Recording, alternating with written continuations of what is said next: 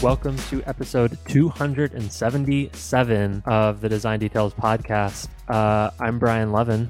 I'm Marshall Bach. And the reason I hesitated was I was thinking, I think this is the last episode we're going to record for the year 2018. Yeah, it's been a year, huh? Oh, Marshall, maybe we should do a brief recap on the year. Sure, like personal or worldwide? I don't know. Like, let's just count this as the recording. How's your year been? Are you happy about 2018 overall? Yeah, I mean, politics and world chaos aside, my personal life. Death of the universe aside, yeah, my career's doing great.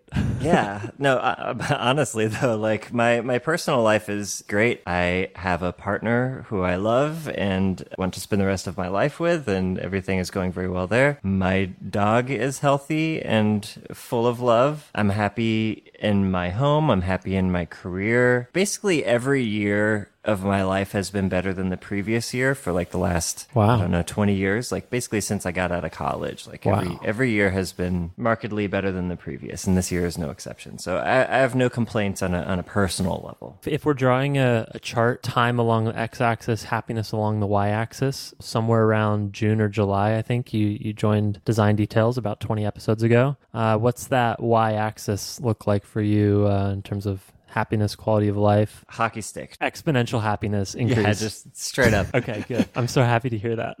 No, honestly, like this is a thing I look forward to every week. Like I worried that I might grow to dread it or become, I don't know, become nervous about the things that I say or coming across as stupider than I am or not as smart as I think I am, which probably has happened. You got to lean into that, my friend. Yeah, I think I've just gotten over the fear of it and just learn to deal with it. But yeah, I mean, it's definitely a scary thing to hear yourself recorded. It's one thing to hear yourself talk in your head and, never have it preserved for posterity. But to be able to go back and hear your thoughts and sometimes the things you've said that were wrong or misguided or slightly off is humbling. And ultimately, I think it's a good thing for me to grow as a human. So I count it as a blessing. So that's how my year has gone. How about you?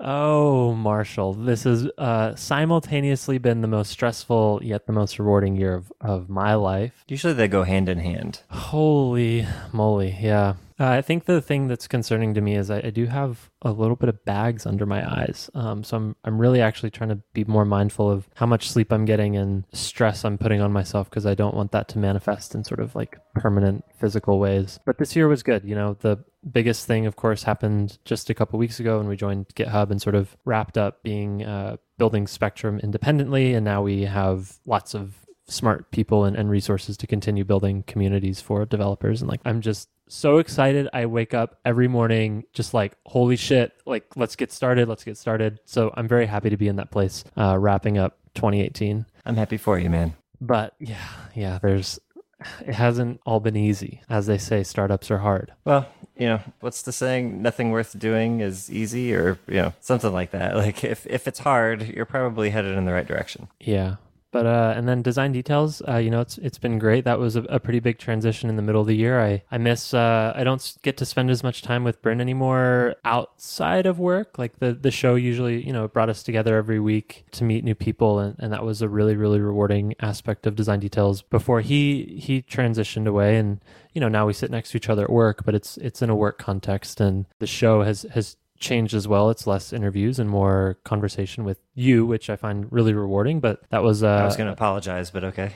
No apologies at all. It's just been different. And so I think that was a good transition. It's kept things interesting because I'm going on, actually, now that I think about it, we started recording this podcast 4 years ago. So 4 years ago, that's a long time. I think that's getting close to being the longest time I've done something besides living. Yeah. Oh, I guess that means that I've known you for about 4 years then. It would be about that, yeah. That's crazy. And now you're one of my best friends, Brian. Isn't that weird how life works? Isn't that weird? All right, Marshall. Well, let's get into 277. Our final episode of 2018. Yeah. We've got some follow-up. We have a little bit of news. We're going to catch up with Zach Onisko from Dribbble. He's the CEO at Dribbble, and that includes a little bit of extra follow-up on episode 274 that we released, and we'll get more into that conversation here in a bit. But maybe we can start off with some follow-up. Marshall. Yeah, so a couple episodes ago, we're still doing follow-up on the smart home stuff. So Michael Kneprath messaged, I have to imagine it's easier to set up a smart home when there's just one person in the house, which is absolutely true. But he said, what challenges have you faced due to there being multiple people and a dog that can all trigger your devices? So this is a great question. The answer, Michael, live alone. Yeah. Disavow all those who you love. Lock yourself in a cave. Cut everyone out of your life. Yeah. And have the smartest cave ever known to humankind. Yeah. So having multiple people in the house is definitely adds a layer of complexity to everything, but for the most part you can kind of ignore it, because those basic use cases that I went through, like opening doors and turning stuff off, turning stuff on as you move through the house, that is agnostic to the person that it applies to. But one of the things that is available in most of these applications, I'm thinking of Nest especially, and SmartThings itself, is the acknowledgement of families, and there is a concept of having a state where there is one or more, but not all people home, having no one home and having everyone home. So you can do specific things if it knows that all people have left, right? So it can turn the temperature down on the thermostat so that you're not wasting heat or air conditioning or whatever. It can also do some smart things with knowing, like, for example, with my bed, it knows which side of the bed has presence on it, so it knows if I'm in bed or if Virginia is in bed, and can do different things based on that. But for the most part, I think it's not super difficult, because most of the applications, by which I mean most of the applications of the technology, are ambivalent to who is triggering them. Now, actually, I've used this to my advantage. So you mentioned the dog. So yes, sometimes the dog does jump onto my side of the bed and turn all the lights off. If it's between a certain hour, between midnight and 6 in the morning or so. But I do have a little trigger. This is a nice little use case I didn't mention before. If neither of us are home, sometimes the dog will go down the back steps and will poop on the landing at the bottom of the stairs in the back of the house. Nice. Because it's right near the patio where she normally goes out and poops. Yeah, so I have a notification set up that if the motion sensor at the bottom of the stairs, which normally turns on the lights as you start to walk up the stairs, if that motion sensor detects motion while neither I nor Virginia are home, I get a little notification. We both get a notification that says Luna poopin'. Oh my God, this is the greatest notification ever. Well, not for you, but for me to hear about. No, I mean, well, and it's a little bit gaming the system a little bit too, because it's like, it sucks, because like, okay, I'm going to come home and there's going to be poop that I have to pick up, but getting that Luna poopin' notification makes me chuckle every single time. That is so funny. You should put like a little voice, a little speaker next to the bottom of the stairs. It just says, Luna. Oh, that's smart, actually. That would freak her out, to be honest. Probably. Yeah, but ultimately, I think I'd say probably 95% of the use cases, it doesn't matter if there are more people in the house, and actually having more than one person in the house can actually increase the number of things you can do with those signals. So there's a really funny use case I remember hearing when I was first looking into this stuff. If the guy had set up the Seinfeld sting, that thing, like at the beginning of every episode, during the establishing shot before it goes into Jerry's apartment or whatever. So every time he came home or like opened the door, it would go, which I think is fucking hilarious. That's very funny. Normally I don't use my presence to trigger music, but if I was going to, that would be the one. Anyways, thanks for the question, Michael. Appreciate it, and hopefully that answered it. Do we have any other follow-up? Yes, we do. Yeah, we've got some shortcuts follow-up. Our deep dive last week on shortcuts, we actually got a couple really, really good suggestions this week on Twitter. So thank you for people who sent us tweets. Yeah, so the one most egregious omission from my list of things was I was talking about 3D Touch, and I was even talking about 3D Touch on app icons on the home screen, which is what this is. And I forgot to mention that the best use of 3D Touch in all of iOS, in my opinion, is if you have a folder on your home screen with apps in it, and the apps in that folder have notifications, you can 3D touch on the folder and get a list of all of the apps and their notifications without having to sift through or go through multiple pages to find the app that has a badge on it. I use that every fucking day. It's amazing, mostly because the way I have my home screen set up is I have all apps in one folder that has all the apps that aren't on my one home screen. In alphabetical order, basically.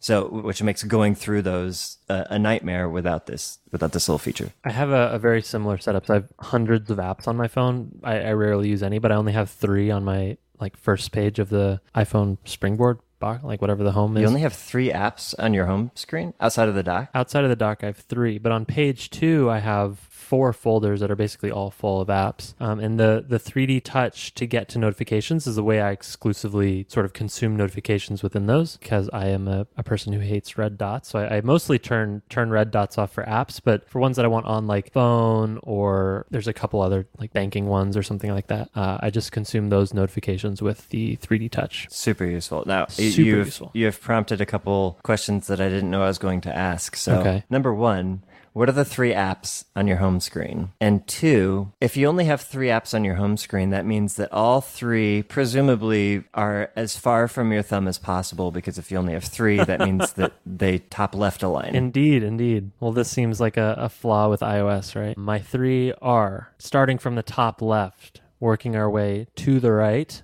Outlook for my mail and calendar, Things for my to-dos, and then WhatsApp so I can talk to Max. So what's in your dock then? Spotify, Pocket Casts, Messages, DuckDuckGo. Okay. And then I do have Slack sitting outside of folders. I had to move Slack outside of folders because now we use it at work, but that's on page 2 so that I don't see the badge very much. Oh, it's for the badge. I was like, why wouldn't you just even out and have a full row on your home screen and round out that 3 to 4? Because that's a stressful badge that I don't want on my home screen. Okay, all of those things make sense. There's a pattern I've noticed in especially designers where it's aesthetically pleasing to leave the last row of app icons blank so that you have a break between the grid at the top and the dock at the bottom. And that's always blown me away, because those 4 spaces at the bottom are some of the highest value real estate, because they're the easiest to tap, and getting rid of them seems like willingly making it harder on yourself. Actually, an aesthetic that I really like that I would work towards if I cared more about aesthetics, but I noticed this, Mark Otto does this, he works at GitHub. He just has all of his apps on page 2. So his home view of his phone is total no apps except for the dock, and then page 2 has whatever he uses day to day. So he opens the phone, it's very clean and has a nice photo. He's basically holding art, and I like that, but I can't quite get rid of those last 3 on the home just because I use them so much. I have the inverse philosophy, which is the dock is the most important for apps, right? I have Spotify, my email, my internet, and then messages, which I think is pretty similar to what you have. I have email in there, that you have podcasts, but podcast is right above music, and all of those 4 columns kind of radiate upwards, and they're a gradient of usefulness to less usefulness, but still kind of a daily use app. Nothing is on my home screen that I don't use every day or every week at the very least, but it's a gradient upwards so that as it gets harder to hit, it's less frequently hit. But now that you mentioned gradients, you want to know the most buck wild thing I've ever seen people do is organize their apps by color in a gradient. Holy shit, people do that? Oh, I ain't got time for that, but people do it. It looks cool. Well, that's a mental model thing, right? If it's less about the type of app it is or the name of it. I organize just as a organizational thing, not because it makes more sense that way, but everything alphabetically. So in that one folder, I have the first page of the folder is a secondary home screen, but every page after that, which I've used all 15 available pages, is just alphabetical apps, right? And if it doesn't go on my home screen and it doesn't go on the first page of that group, of that folder, then it just gets alphabetized into that list, and it'll pop to the front, because if it gets a notification, I can just get to it through the 3D touch. Okay, let me hit you with this. So since we're still talking about last week's episode on shortcuts, I mentioned Spotlight Search on desktop. I use all the time. The thing about, if you're listening and you are interested in going this route of basically just shove everything into folders and then have a few core things on your home, Spotlight Search on iOS is literally how I open every single app. So it's not that I only use 3 apps, it's that every other app that I want to use, Spotlight Search has become fast enough and smart enough that I can basically swipe down, type a letter, and it's one of the 4 suggestions. So yep. It's it's perhaps technically slower, but the flow of never, ever, ever having to scan like rows and grids of icons is worth doing that. So yeah, Spotlight Search on iOS, which actually gets into another thing that we talked about a few episodes ago, which drives me up the wall, is when those results from Spotlight get pushed up and down. So that's painful. I feel your pain on the moving tap target, the breaking of Winnie's principle, but I do like those results, which are less frequently tapped in my experience, are above the applications, which are far more frequently tapped. So it pushes the application icons down, which makes it easier for me to tap on them. So I really like that they've ordered those specifically in a way that makes the thing that's most likely to tap further down on the page. Yeah, I think there's just like this whole mental reorientation that has to happen as we have bigger phones and like move towards more bottom-oriented screen designs, because for me that feels like the opposite. It feels like it's actually being deprioritized, although your interpretation is, well, now it's closer to my thumb, but for me it's actually further away from where I'm looking. So Fitz law. yeah, I could see it going maybe both ways there. But okay, let me call out a couple more tweets that we got. So Luca Oreo, hi Luca, tweeted out one of the coolest upgrades to screenshotting that I've seen in a long time. Did not know about this. As folks know, if you do Command-Shift-4, you can draw a selection that you want to screenshot. Luca says if you do Command-Shift-4, you can press the space bar once you've released the keys, click on a window, and it will screenshot the entire window, including its drop shadow. So, if you wanted to screenshot like a browser window, instead of trying to get just on the edges of the browser window, and then you have like the corners at the bottom where the app window has like a little rounded corner, instead you can just press space and then click on the window and you get a perfect screenshot of that application's window. So on transparency too. On transparency with shadow. Yeah, it's great. So thank you for that one, Luca. And then our second tweet came from Silas Sau. Hope I'm pronouncing it right. Silas reminded us, so important here, if you are rearranging icons on iOS, you can now multi-touch those. You can actually just keep tapping more and more icons and group them together and rearrange as a group. Yeah, once you're in wiggle mode. I forget to do, because I've had to do that several times, moving stuff into folders. I always forget that, and it's actually really painful to move one at a time. Cool. That's follow-up. Marshall, what happened this week? What's the most important thing in the world that happened this week? For me, things released to dark mode for iOS. So they've had it on their Mac version since I think 3.7, but now 3.8 came out and it brings their dark mode to iOS in addition to another like black mode, which is something I've been seeing a lot recently in apps that release a dark mode. They not only do they have kind of a dark gray charcoal dark mode, but they also take advantage of the OLED screen on the newest iPhones to have like true black backgrounds, which is really nice and I don't think would work as well on a MacBook or a non-iPhone X model. Right, yeah. It's just the OLED that works. Yeah, and I think it's interesting the way that they have chosen to implement the dark mode. So I was excited when they announced this, and then I opened it up, and they have a toggle to switch dark mode on automatically, but they did it in a way that I actually hadn't seen before. I'm curious what your experience is here, because I know YouTube has dark mode as well. But basically, they give you a brightness slider where you can say, if my screen brightness is below this threshold, go dark mode. If it's above this threshold, go light mode. I hadn't seen that before. I guess I'm used to, maybe like night versus daytime based on your location. So adjusting based on like a threshold of screen brightness felt like a smart decision, I think. Maybe it's too unpredictable. I'm not sure. How did that strike you? Yeah, so I love it. I think this is the best way to do it. So there are three ways. You named two of them. That's sunrise, sunset, regardless of the brightness of the room you're in. Then there's your device brightness, which is based on the brightness of the room you're in, assuming you have auto brightness on. And the third is manual, right? There's a toggle somewhere that you can tap a button and it changes. So yeah, so this is something I've been thinking a lot about, mostly because we have talked about Mojave and dark mode and how much I want iOS to have dark mode as well, and a lot of apps are kind of getting in front of that, Things being one of them. Tweetbot has actually done the brightness thing that you mentioned for a while. I think that was their initial offering of how to handle. Okay. Yeah, I don't use Tweetbot. Makes sense. Yeah, and in my mind, Tapbots and Cultured Code are very much in the same realm of like super talented, super high detail oriented small development teams that make apps I love. So in thinking about these three ways, the obvious thing is, yes, there should be a toggle somewhere. There should be a manual button that you can tap and turn things back and forth regardless of if there's anything else. And you can add on to that. So for example, in Tweetbot, there's a gesture, which is a 2-finger swipe down or a 2-finger swipe up. I think we talked about this last episode, to switch between your modes, which is nice. So it's just a gesture. You don't have to go into any menus or change your brightness or anything. It's still manual without having to be too fiddly. The location and time-based one is nice because it's unique to each person in the world. It doesn't matter where they are. It'll do the right thing. However, it has the drawback of, one, not necessarily reflecting your current environment. So you could be in a bright room, and just because it's after dark, you're in dark mode, but that's not really great for the setting that you're in.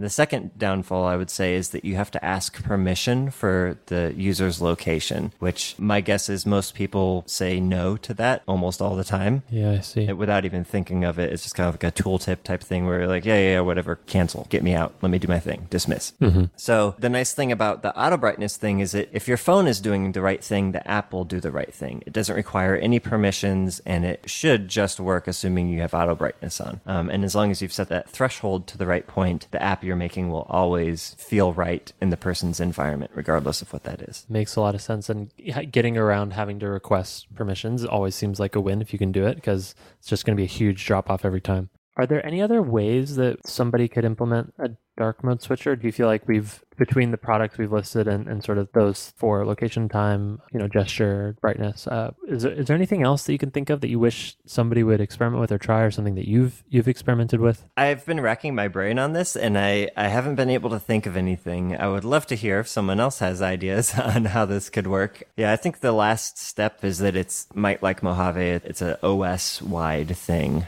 and your app doesn't care about your environment. It just listens to what the OS says should happen, and every app inherits there. But ideally providing escape hatches. I'm glad that there are certain products that provide escape hatches. Like I know Things does this on desktop where you can like choose whether or not you want to listen to the operating system or not. Yeah, that's something that they just released in 3.8 as well. Yeah, like so you can still be in light mode even if you're in dark mode, OS wide. Yeah.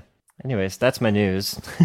Cool. Well, we have an interview today. We do. We caught up with Zach, who's the CEO at Dribbble, and we'll lay a little bit of context when we get on the call with him about why we're doing this interview. But for folks who have listened to episode 274 a few weeks ago, Dribbble was sort of the central point of conversation for that episode. So thank you to Zach for reaching out after he listened to 274, and I'm really glad we got to talk and learn a little bit more about what's going on at Dribbble and sort of the experiments that they're running and the things that they're working on. All right, so Zach, welcome to the show. We're happy to have you here. Maybe it would be good if you introduce yourself for people who aren't familiar. Hey, thanks for having me. I'm Zach Onisko. I'm the CEO of Dribbble, and Dribble's a large community platform for designers. Yeah, and so the basically genesis of this conversation started this morning. You reached out to me about episode 274, and there was some concern with, I think, some of the language that Marshall and I used when we were talking about Dribbble in the broader conversation about sign-up paywalls. So I actually just want to go ahead and clear the air on a couple things. One is I'm a fan of Dribbble. I like the people that work there. I use the product, and it's been a part of my sort of career path as a designer. So let's get that out of the way. I like Dribbble. And second of all, I do want to apologize.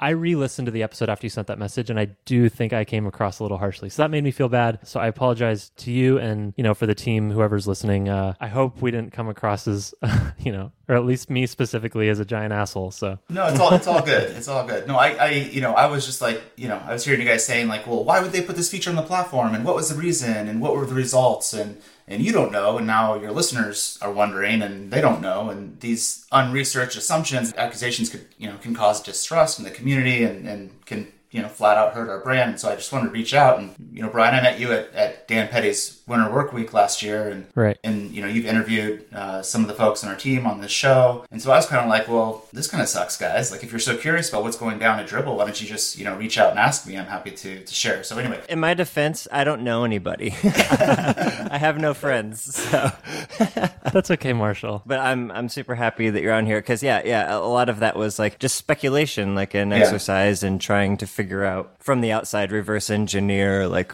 why. Yeah, totally. Yeah, so let me lay a little bit of context here for people who haven't listened to episode 274. So Marshall and I started a conversation in that episode about putting a gate in front of viewing content on websites like Dribbble, where basically before you can paginate a list of shots or view certain profiles or expand images, you're basically prompted to sign up. And so that started a broader conversation about where are we going with free content on the internet? How do people monetize free content? And we talked about the way that Dribbble is a platform built on top of designers and illustrators and creative people uploading stuff voluntarily to the platform and sort of what that dynamic looks like. So that's the context of what we were talking about, but we actually have no idea why Dribbble is doing the things it's doing, why the sign up gate sort of has been introduced and how it's going. So maybe it'd be useful if you could just tell us.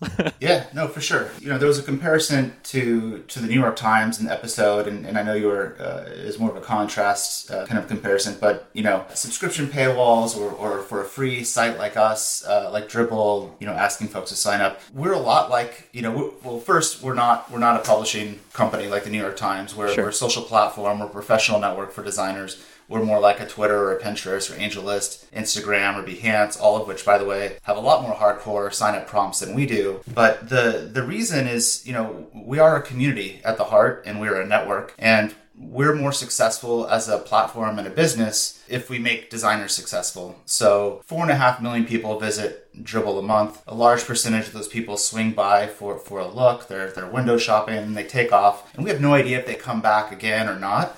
And so the prompt is really, it's advantageous to designers to have visitors create accounts on a platform like ours because it increases engagement.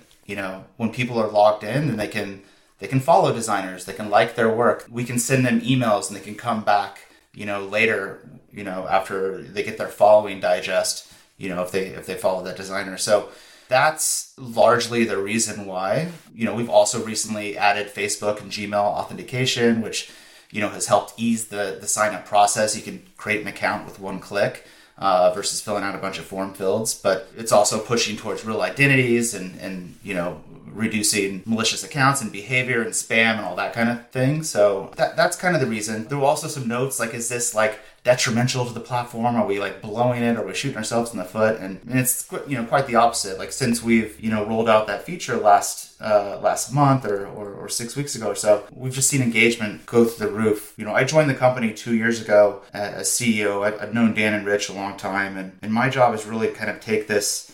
It was this side project for Rich and Dan that has just organically grown over the years. And, they got eight years in, like, shit, maybe there's like a real business here. Let's see what we can actually do with this thing. I took over the company when it was 8 people. Wow, crazy. 22 months later, we're just under 45 people. That's insane. So, we were never short on good ideas. We've been short on hands to help us execute. And so instead of paying out shareholder dividends, we're reinvesting back in the company and the team, and we're investing in building a better platform for designers. So this is just like one of a myriad features that we've released, over the last, few years, and going into next year, it's going to be really, really exciting as we invest in this platform for designers. Sure, I totally hear you. And by the way, I love some of the new features that have shipped, and this isn't really a product thing, but for example, Raji's 404 is the coolest 404 page on the internet. It's the coolest thing ever made. I guess I'm curious if you've heard other pushback besides, our episode 274 against the sort of the sign up gate. And I did some more digging this morning, and I basically just went through the website, logged out, and wrote down all the instances where I see a sign up gate. And if this was a critique session, I would say, I felt as though as I was clicking around the website, I was basically playing Russian roulette with whether I would get content or sign up wall. Yeah. So I'm curious if you've heard that feedback from other people, if it's been a non-issue. It sounds like from a metrics perspective, it's working out, but I'm curious if there's a negative there. No, I mean, I have Twitter, so, okay. I hear what goes on out there. And look, I mean, we get criticized for a lot of stuff. Like if we change a button color, somebody's going to bitch about it. And it's just the nature of running a website with millions of users. Like, people are going to notice when things change and complain about it. The sign up gate is actually not new. It's actually been around for at least like 5 years. Can we clarify like that? Because I think some of the content that's being put behind the gate is new or it's becoming more restrictive. Yeah, so that's what I was getting to, is that we have recently launched a modal. That's new, but we've always pushed people to sign up and create an account for many years now. And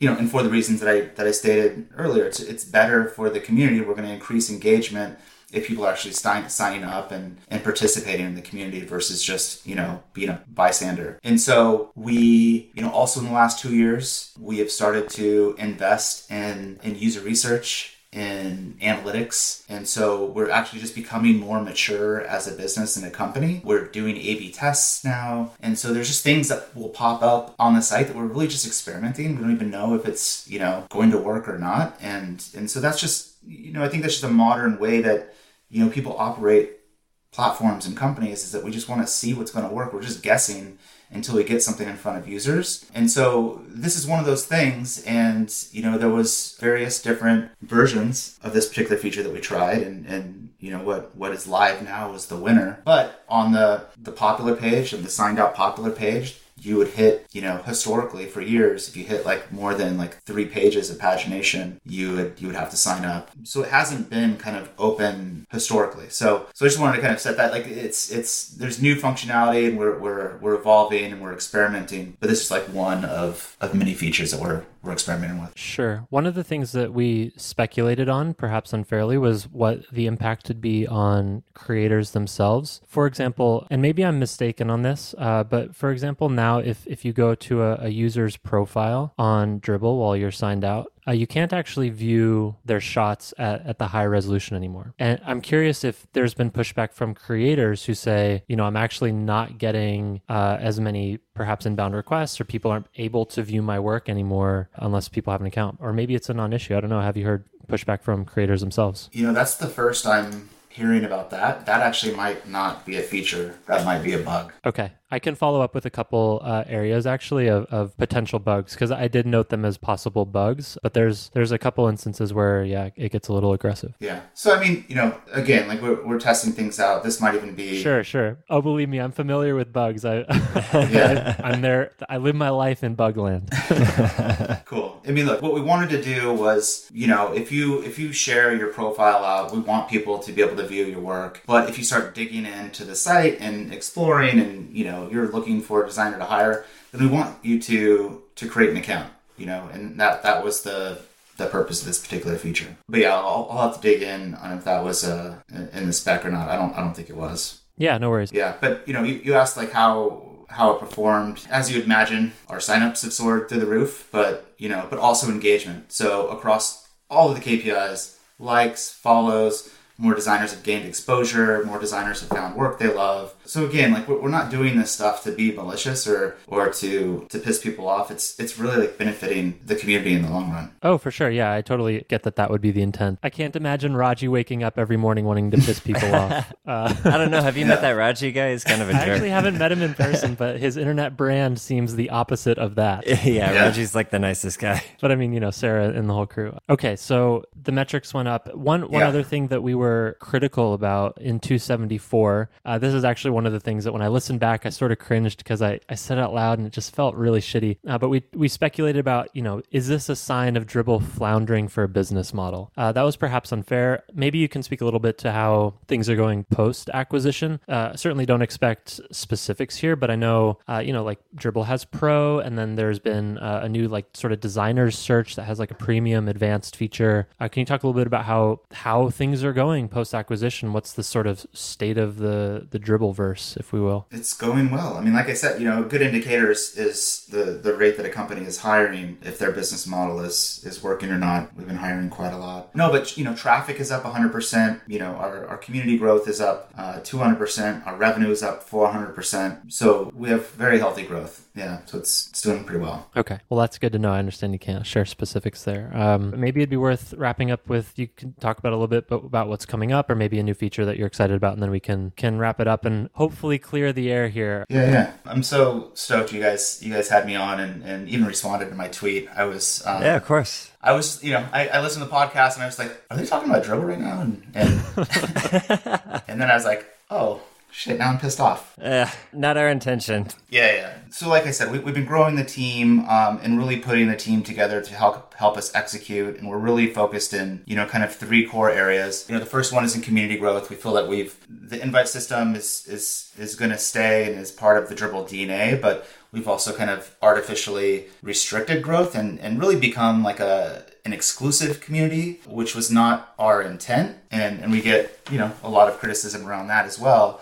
Especially from the people who are not sharing on Dribbble yet. And so we really want to work to become more inclusive. And then once on the platform, we also want to make great designers get better exposure. I don't think I said that sentence in correct English, but if you have 100,000 followers or 100 followers, if you're doing great work, we want that work to be able to bubble up and be surfaced on our homepage. And so we're investing in the platform. We're looking into, categories and really just digging into who is on Dribbble and how do we provide value back to those people. So, kind of getting back to like user research and really just spending a lot of time last year talking to a lot of designers. So that's kind of the first thing, community growth. The second area is around portfolio network. So we've internally have been debating for years, what are we?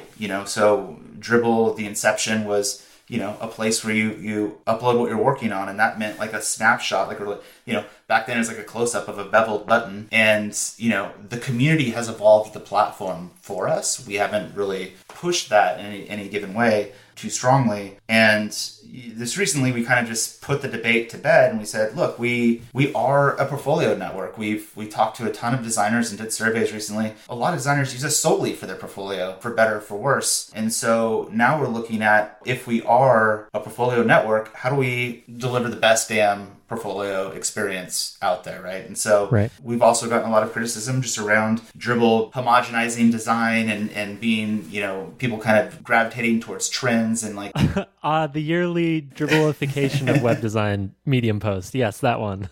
Yeah. So we did this survey and we took a poll. We kind of discovered there was 2 kind of generalized buckets of designer types. There were, I'll just call it like graphic design on one side, and that's the illustrator, the brand designer, logo designer. And they're looking for projects and freelance gigs. And then there's this other camp. Oh, and like the graphic design illustrator camp, they typically also have like a personal site, a custom domain where they also keep a portfolio updated. And then there was this kind of, just call it product design, web design, UX, interaction design. And this camp was using Dribbble exclusively for their portfolio. And for a product designer, Dribbble's like the wrong product. It's not a place to learn about the value of a designer. And these were designers too who are not really into freelancing. They wanted more like full-time, in-house roles. And so we really started to take a look at that, and we've started to talk internally like what would be like a portfolio 2.0. Right. And, if we can like rethink the idea of a portfolio, when I went to design school, we had to carry around a giant briefcase and, to interviews. And today we have digital portfolios on the web. But what if we rethought that? And,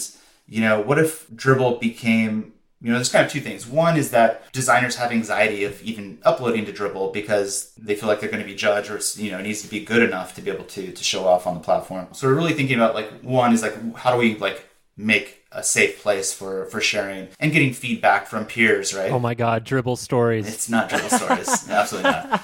No. But I would be lying if that hasn't come up in a brainstorming. Oh, I'm sure. It was tossed up. We have this feature called Projects, which is, a feature of our Pro product, but it was really an MVP that we launched and really didn't go back and revisit, but we knew there was value in this idea of what if you can, capture multiple shots and show them off in one kind of central place. And, a great portfolio shows the entire process, from a pencil sketch on the back of a napkin or a notebook, all the way through the rounds of revisions with the client.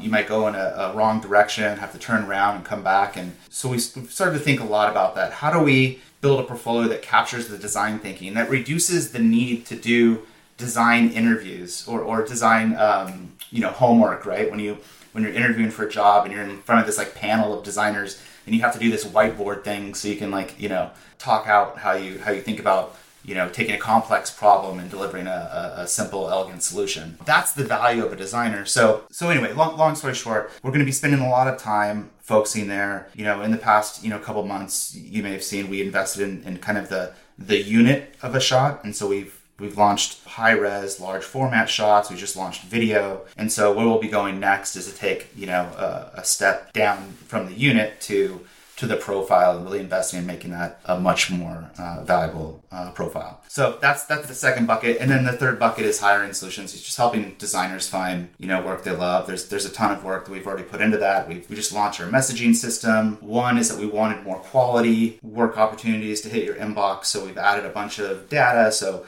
if somebody's budget doesn't match your budget needs, then, they can't message you. If you're an illustrator and they're looking for a website, well, that's not going to be a match. So we're adding that. We're also adding recommendations to that flow so that the volume of work requests will increase and more designers who might not have as large a followings will be discoverable and get find opportunities on the platform. So that's going live, I think, next week. And then there's a bunch of stuff in that category that we're looking to launch next year. Awesome. Well, good stuff all around. Well, thank you, Zach, for taking the time. Thanks for having me. Yeah, thank you, man. We'll be sure to tweet this out and look forward to the new features. So awesome. Yeah. Thanks, guys. Really appreciate taking the time. Thank you again to Zach and to everyone at Dribbble. There's just so many people there doing really good work. So we're excited for what they're working on and for what Dribbble is providing to the community.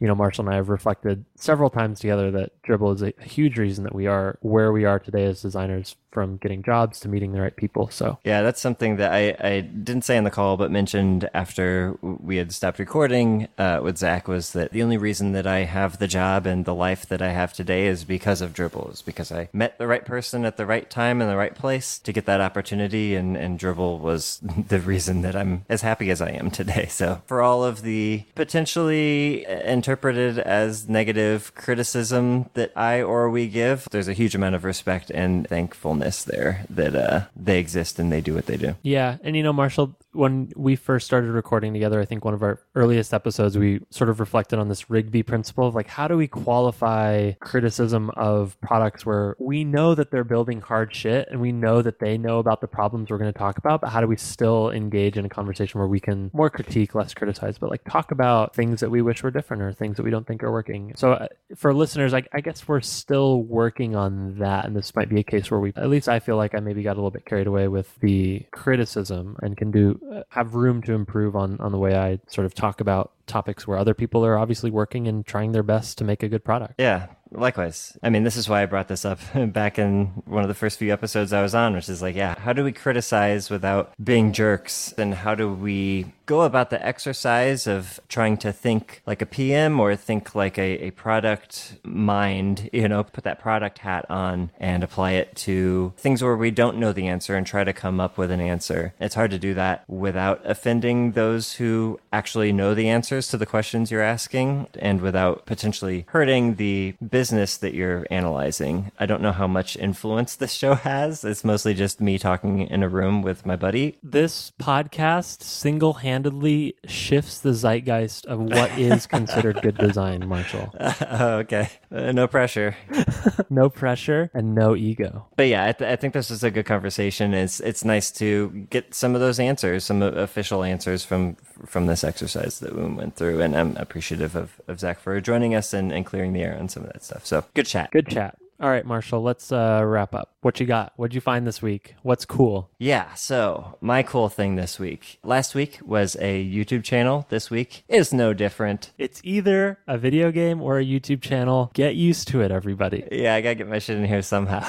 The channel that I would like to recommend to you all is called Nando V Movies. It's a channel by a guy who is an aspiring screenwriter. I think he has written some stuff, nothing major. He does these outstanding analyses of movies and then basically rewrites bad movies or gives a few small suggestions that could completely change the way that the movie played out and the takeaways from it. So the best example of this that I could give is he did a 4-part series on how to fix the Justice League movie. Oh boy. Which, if you've seen it, which I did not see, is not a great movie. He has this 4-part series where he goes through and systematically changes little bits here and there. I think he changes the villain, he changes a few of the motivations of the characters, but his thoughtfulness on how screenplays are supposed to influence the viewer.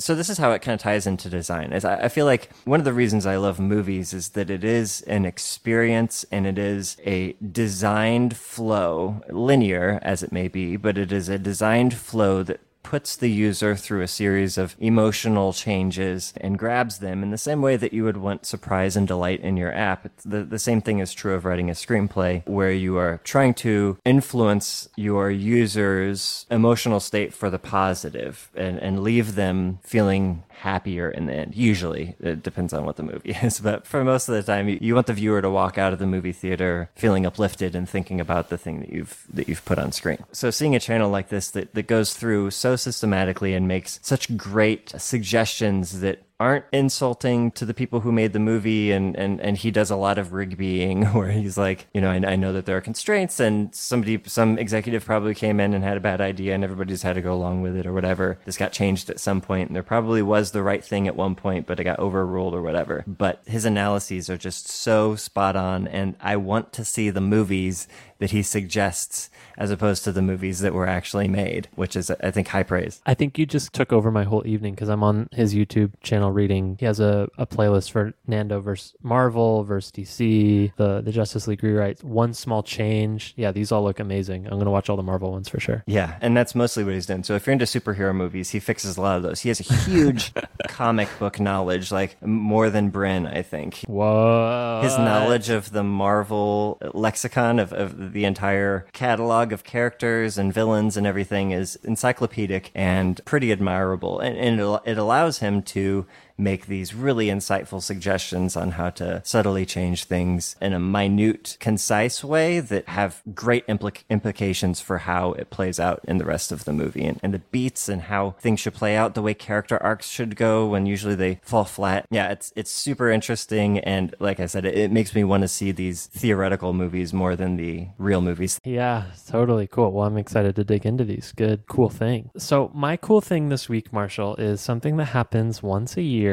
Every year, Spotify, my music application of choice, tells me who my favorite artists are, as though I don't already know. Spotify. Is it Drake? Actually, it's not. Ooh, maybe Marshall. Let's play a little How Well Do You Know Me? So my cool thing this week is the 2018 Wrapped on Spotify. They do this every year, and I don't know, I spend about 5 total minutes on the actual website, which sucks because it's a really, really well-built website, and obviously they put a ton of work into it. But the main things that come out of this are you get your top 100 of 2018 as a playlist, and then this year they did something different. So every year they add like some sort of new spin on here's a curated playlist personalized for you that we think you'll like. This year's is called Taste Breakers, and based on your top 100 songs of 2018, they try to suggest things that are like orthogonal, maybe like tangential to those top 100 that you might still... Like once removed. Yeah, like one step removed, but you might also still like. And as you might expect, it's not 100% hit rate, but I have found some good stuff in there as well. So yeah, we'll have a link to that in the show notes, but otherwise it's just spotifywrap.com. If you use Spotify, which I feel like I would consider this a product, like the ability to build these personalized playlists is a huge reason that I use Spotify in the first place over Apple Music. And it's one of the reasons that I'm locked in essentially, is because they know me so well or they know my taste so well. That's my cool thing. Yeah, interesting. Yeah, all this personalization stuff usually kind of scares me a little bit in that I don't want to branch out. Like, no, I like my Drake. I don't want to listen to new people. I like my 10 artists that I dive But when deep they on. get it right, they get it right. Yeah, and that's the thing. It's like every now and then you'll hear something. You're like, oh my God, this is great. Who is this? I've never heard of this. This is great. Do they have an album? Oh, this other stuff is amazing. I have a whole new artist. That's how I found Alt J, Yeah. I think what you'll find, at least I've found and I've heard other people sort of confirm this as well, is that the Discover Weekly playlist basically alternates every other week between being very conservative and then being very like exploratory. So one week they will throw a lot of stuff that maybe you like end up liking maybe 25% of that week's playlist. And then next week they'll dial it back and you like most of the stuff on there. So I've noticed this every other week pattern on that Interesting. particular Discover Weekly where, yeah, I still turn it on every Monday and I can tell pretty quickly whether I'm going to like it that week or not. Do you utilize the liking and disliking and do you skip through tracks that you're not interested or like? Yeah, I assume that the like and dislike is a pretty strong like heuristic for them, but I also read a long time ago that they also pay attention to how often you skip tracks as a way to gauge whether or not to include that kind of thing in the future. So I focus mostly on skipping tracks just so that at least hopefully in some way feeds back into that algorithm. I wish there was a way to bake that into pre-built playlists where it's like, I like all this stuff, but never play this one thing because I skip it every time. Dude, artist blocking, that would be amazing. That would be amazing. Yep. This is something I've thought about in many ways for many different things of like, yes, give me freedom and give me suggestions, but let me declare to you the things I am eternally uninterested in. Cool. Well, that's a cool thing and very time oriented for the end of the year. I'm a little sad that this is the last episode of the year, but happy to have my evenings back. Yeah, you'll get your Tuesday evenings back on the show notes, and now we get to just relax. All right, Marshall. Well, it's been a pleasure as always. It's been real, Brian. Thank you to everyone listening. We hope you've enjoyed today's episode. We hope you enjoyed the interview with Zach. We hope you've enjoyed the show this year. We know it's been a big transition this year from season 1 to season 2, but we're looking forward to doing a lot more content and episodes and hopefully more interviews next year in 2019. If you are enjoying the show, just follow us on Twitter. We're at Design Details FM. And of course, tweet at us. Thank you to everyone who's been tweeting at us between each episodes with tips and things that we're missing and corrections. We really, really appreciate that. So yeah, and we did this listener questions episode last week, and I want to do that a lot more, where we just have an episode that the meat of the episode is just answering your questions. So send those in. We will compile them and do more of these episodes in the future. Yeah, and if you want more podcasts, go to spec.fm. I'm not sure the holiday schedule for all the other shows, but we've got a bunch of shows on the network for designers and developers just like you. So go to spec.fm for more podcast goodies over the holidays. And of course, thank you so much to Sarah and Drew, our master producers and editors who make this show possible and have been making it possible for all of 2018. I'm sure they're going to enjoy the 2-week break more than we will, Marshall. Yeah. I think it's definitely in their favor more than ours. They do the bulk of the work on this show. Yeah. So Sarah and Drew, thank you. Happy holidays. Thank you so much. To everyone listening, hope you enjoy your holidays, and we will catch you in 2019. Oh, wow. Good year, Brian. Good year. I'm looking forward to the next one. Yeah. And thank you to the listeners for sticking with us through the changes and my adoption into the Design Details family. Maybe we might even have new cover art for the podcast next year. How do you feel about that, Brian? I'm just springing it on you right now, but oh yeah, no, I'm totally open. I think I was open to that when we switched formats as well. So we're 6 months into that. So let's do it. Do you want a final sign off for the year, Marshall? Goodbye.